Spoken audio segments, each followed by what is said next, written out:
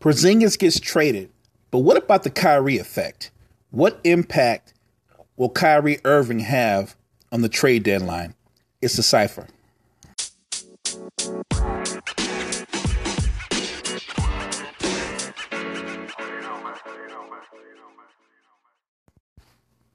The NBA trade deadline is a few days away, and there's a lot of prominent names being tossed out there. Marc Gasol, Mike Conley, two cornerstones of the Memphis Grizzlies, Kyrie Irving, and of course the biggest name out there, Anthony Davis.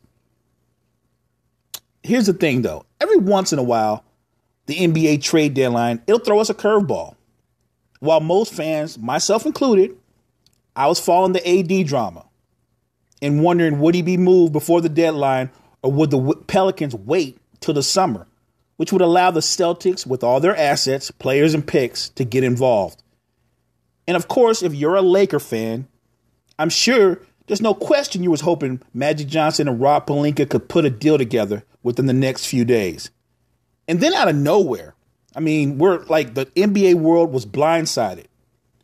The New York Knicks trade Kristaps Porzingis to the Mavs for Wes Matthews, DeAndre Jordan, and talented second-year player Dennis Smith Jr. In addition to Porzingis, the Mavs received Courtney Lee, Tim Hardaway Jr. I don't want to forget, in that deal, the Knicks get 2 future first-round picks. It's one of those deals that could actually end up working for both franchises. Why this deal worked for the Knicks? Because Porzingis didn't like the direction of the team. He wanted to be traded. He wanted out. And Steve Mills and company put together a deal that would give the Knicks over $72 million in cap space this summer, which means, Knicks fans, your Knicks can sign 2 max players. Plus, Smith Jr. is still a talented developing player who's explosive at the rim.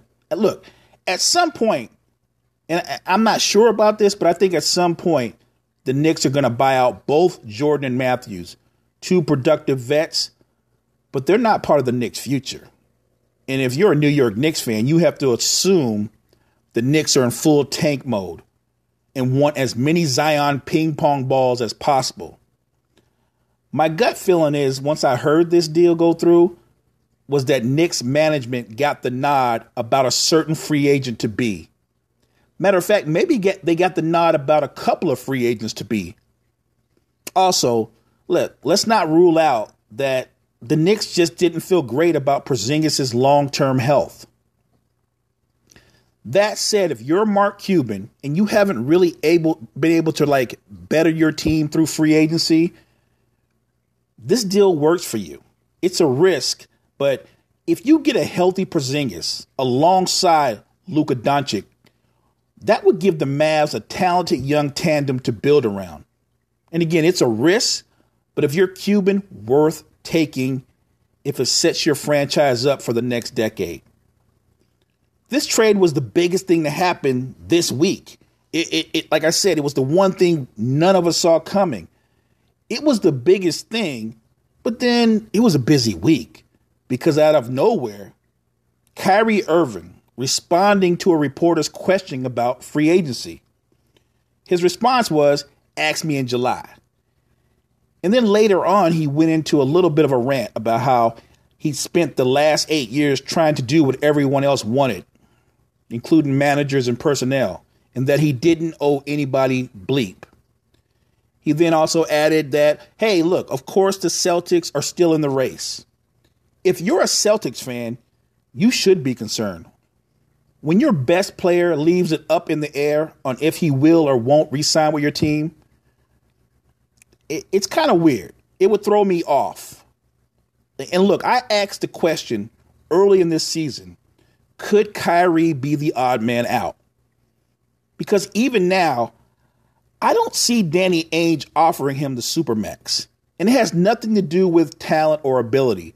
It's more about words like durability or availability. Plus, any GM like Ainge has to think about the long-term impact of giving Kyrie that type of money. He's a superstar, but I don't think Ainge views him as a franchise player. And on the other side of that coin, Does Kyrie really want to sign long-term with the Celtics? His comments leaves things wide open. And here we go again. We're back to those Knicks with all that cap space. If you're Danny Ainge, do you trade your best player 52 games into this season, your team 34-19, in a position to still challenge for second seed in the East? I'm not sure you make that move, and I'm not saying Danny Ainge is going to trade Kyrie Irving. But if you keep him, if you stay the course, do you risk him walking in free agency and getting nothing in return? And look, this could all just be posturing. Maybe Kyrie intends to sign all along. He just wants to make sure that Ainge offers him the supermax. But if you're Danny Ainge, you've got to weigh all your options. Big picture, I'm not sure the Porzingis trade doesn't have a ripple effect on both the Lakers and Celtics. New York's put themselves in a position to go after Kyrie and KD, players both the Celtics and Lakers have interest in. Obviously, Boston wants to re-sign Kyrie, and in the perfect world, they'd get the opportunity to sign him and go after AD in the offseason. And the Lakers, everybody knows they plan on going after Kawhi or KD. Here's the thing, though. Speaking of the Lakers, and you know the reports about them going after AD, not a secret. But if the reports are true that the Lakers' best offer was a package of Lonzo Ball, Kyle Kuzma, Rajon Rondo, Michael Beasley, and a first-round pick, then Magic Johnson and Lakers management, if that's your best offer, then you're not serious about acquiring Anthony Davis. Magic and company have to make a serious offer. You're trying to trade for a top 5 player who's 25 years old and still getting better. You put all your young talent on that table. Ball, Kuzma, Ingram, Zubac, KCP's expiring contract, and 2 first-round picks. And even then, if the Pelicans say no, if the Pelicans say, we also want you to take back a bad contract, still make that happen. The nickel and dime approach, that's the reason why the Lakers weren't able to sign or trade for Paul George when he was with the Pacers. I don't understand Magic's approach. If you're serious about getting this guy, you put your best foot forward. You go all in. Why would you be so hesitant to trade 2 first-round picks that will both be late first-round picks? The Lakers have one transcendent player on their roster, and he's 34 with a 3-year window at best. Once you signed him, win now leaped over developed young talent. I'm not saying the combo of LeBron and AD would be enough to win a title this season when you look at the remaining pieces that be there after a trade. But they would get into the conference finals. I really believe that this season and set themselves up this offseason to add talent around LeBron and AD. That way, they'd be able to compete for a title the following year. If Magic misses on this opportunity, and as I've said before, there's a domino effect. I really believe that no superstar player will sign with the Lakers in free agency. LeBron might still be the best player in the game, but he's 34 versus AD, who's 25 and has another 7 to 10 years at a high level. AD is what they'd be signing up for because he's part of your present and future. Message to Magic Johnson and Rob Pelinka. When trading for a superstar, you don't offer enough. You offer too much. That's how you get AD. That's how you secure your franchise's future. Whether we agree or disagree, the Facebook and YouTube fam, they never lack for opinions. Obviously, everybody knows the rumors about AD, about the trade rumors, wondering will the Celtics get involved, where Kyrie falls in all this mess. So here are some of your thoughts.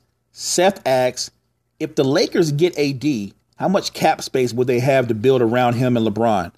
Honestly, I don't know, because I actually think if a deal is made, even if they accept all the young talent, take KCP's expiring contract, I think the Pelicans are going to want the Lakers to take back a bad contract. So they might not have enough cap space, at least going into the summer, to sign a max player. But that doesn't mean that Magic and Pelinka won't try to find a way to move that cap space or make some trades in the offseason. Will says, why would the Pelicans want Rondo back? Will, I'm 100% with you. The Pelicans let Rondo go when they had AD. He played great with AD. But why would you take him back when there won't be any AD? His value for your team would be going downward.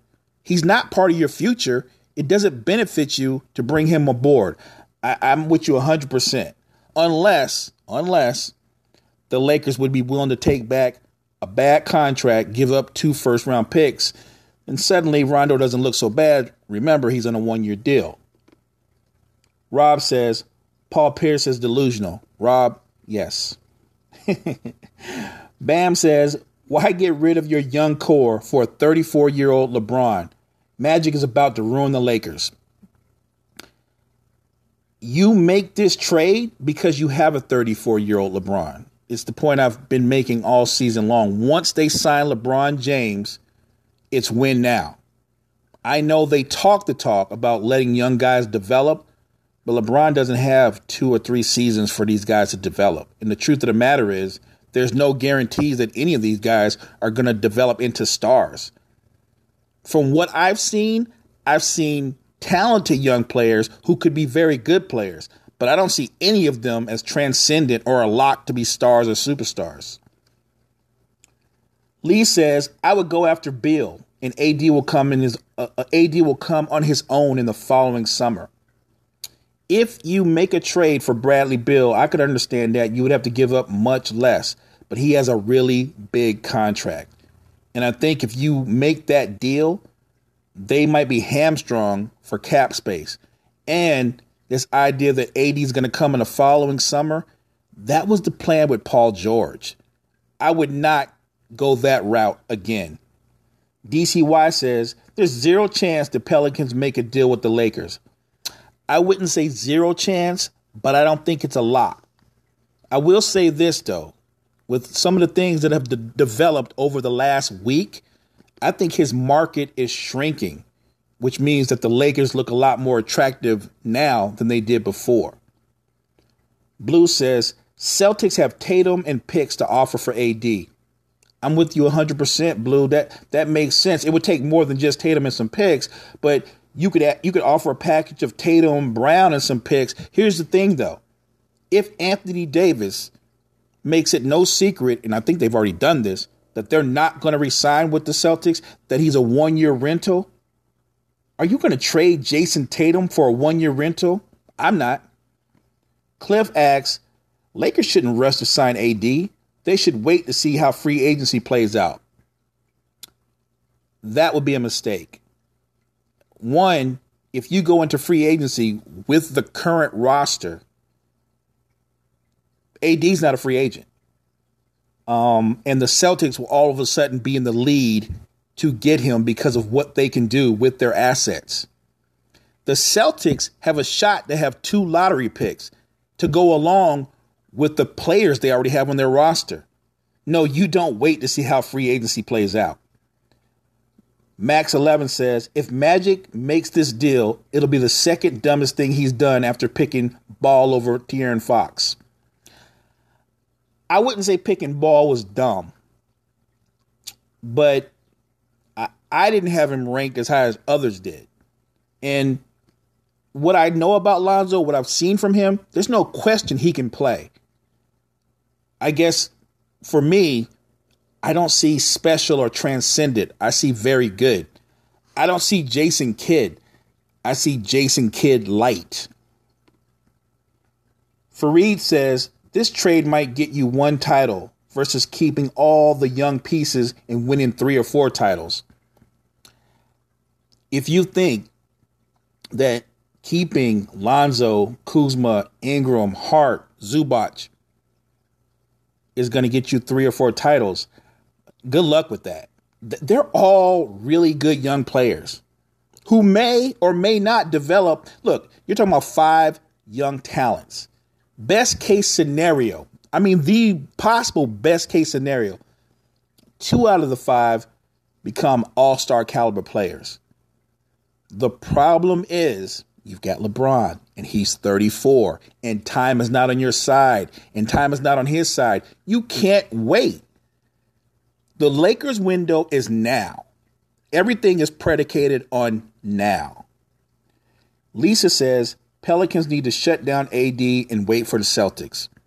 That's certainly a possibility. I will say this. If the Lakers are unable to make a deal by the trade deadline, that's exactly what's going to happen. The Pelicans are not going to risk injury to a guy that they know they're going to have to move off of. And suddenly, the Celtics look really, really attractive. Shout out to YouTube and Facebook fam. Thanks for all your responses. Without you guys, we have nothing going on. So the dialogue, the responses are great. Whether we agree or disagree, and we don't have to when we're chopping it up about sports. It's about having a healthy dialogue. It's about you guys giving your opinions and responding to me, and me in turn responding to you. So good looking out. You are appreciated. Much respect. One more shout out. It goes out to Patriots fans. The Patriots beat up on the Rams 13-3. Brady, Belichick, 6th Super Bowl title. Congrats to the GOATs. It's the Cypher. Mission 1, putting out content. We're doing that. We've been consistent. Mission 2 is to put out some content multiple times over the course of a week. That's something I've been inconsistent on, but just like the overall podcast, we've gotten better, we've grown, so I'll get better. I'll find a way to be more consistent about putting out extra content, getting out another show twice a week. Much love. It's the Cypher. Next time.